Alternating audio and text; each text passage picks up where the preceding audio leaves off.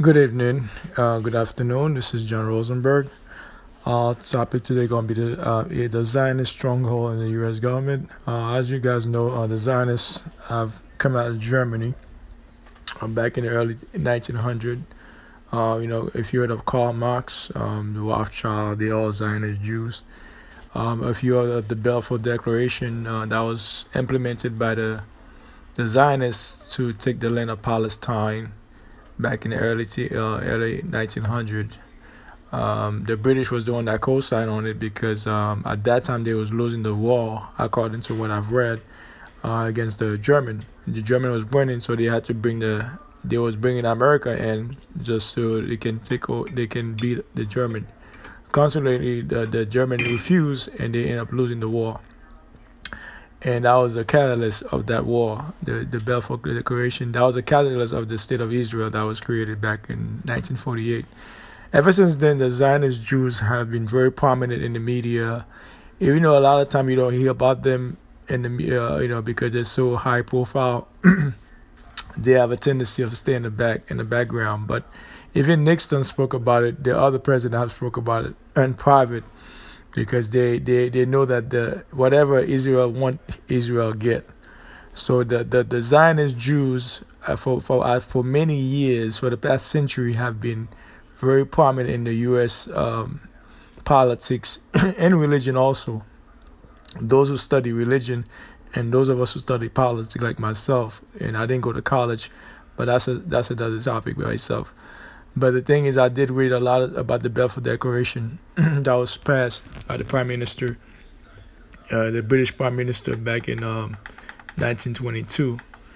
It was mandated to create a state of Israel. Now, think about this for a second. You look at Germany, right? Germany had a great army. They had great economics in World War One.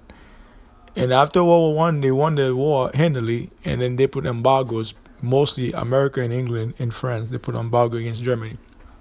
A lot of people like to be. They always want to hate on Hitler, but ask yourself this question: if you was in this position, your country have won a war, and then they put embargo against your country, and Hitler was not a dictator. He was voted into the parliament. Unlike Castro, when Castro took over Cuba, he took a coup d'etat. He overtook the Batista regime. But unlike Hitler, he didn't take over like that. He was voted into the parliament when he became powerful. And the Zionists Jew at that time, they were supporting him. If you look at all those background, if you read and do some research, you will find that the Zionist Jews was behind him. And the Vatican was behind Hitler. They financed Hitler. The Vatican financed Hitler, and most people don't know that. They financed Hitler, and he had to go to the Vatican and meet with the Pope. So most people don't know about those facts. Those are facts. You can look it up yourself. But the thing is, the Zionists Jews have a strong hold. They're like a python squeezing the hell out of the U.S. government.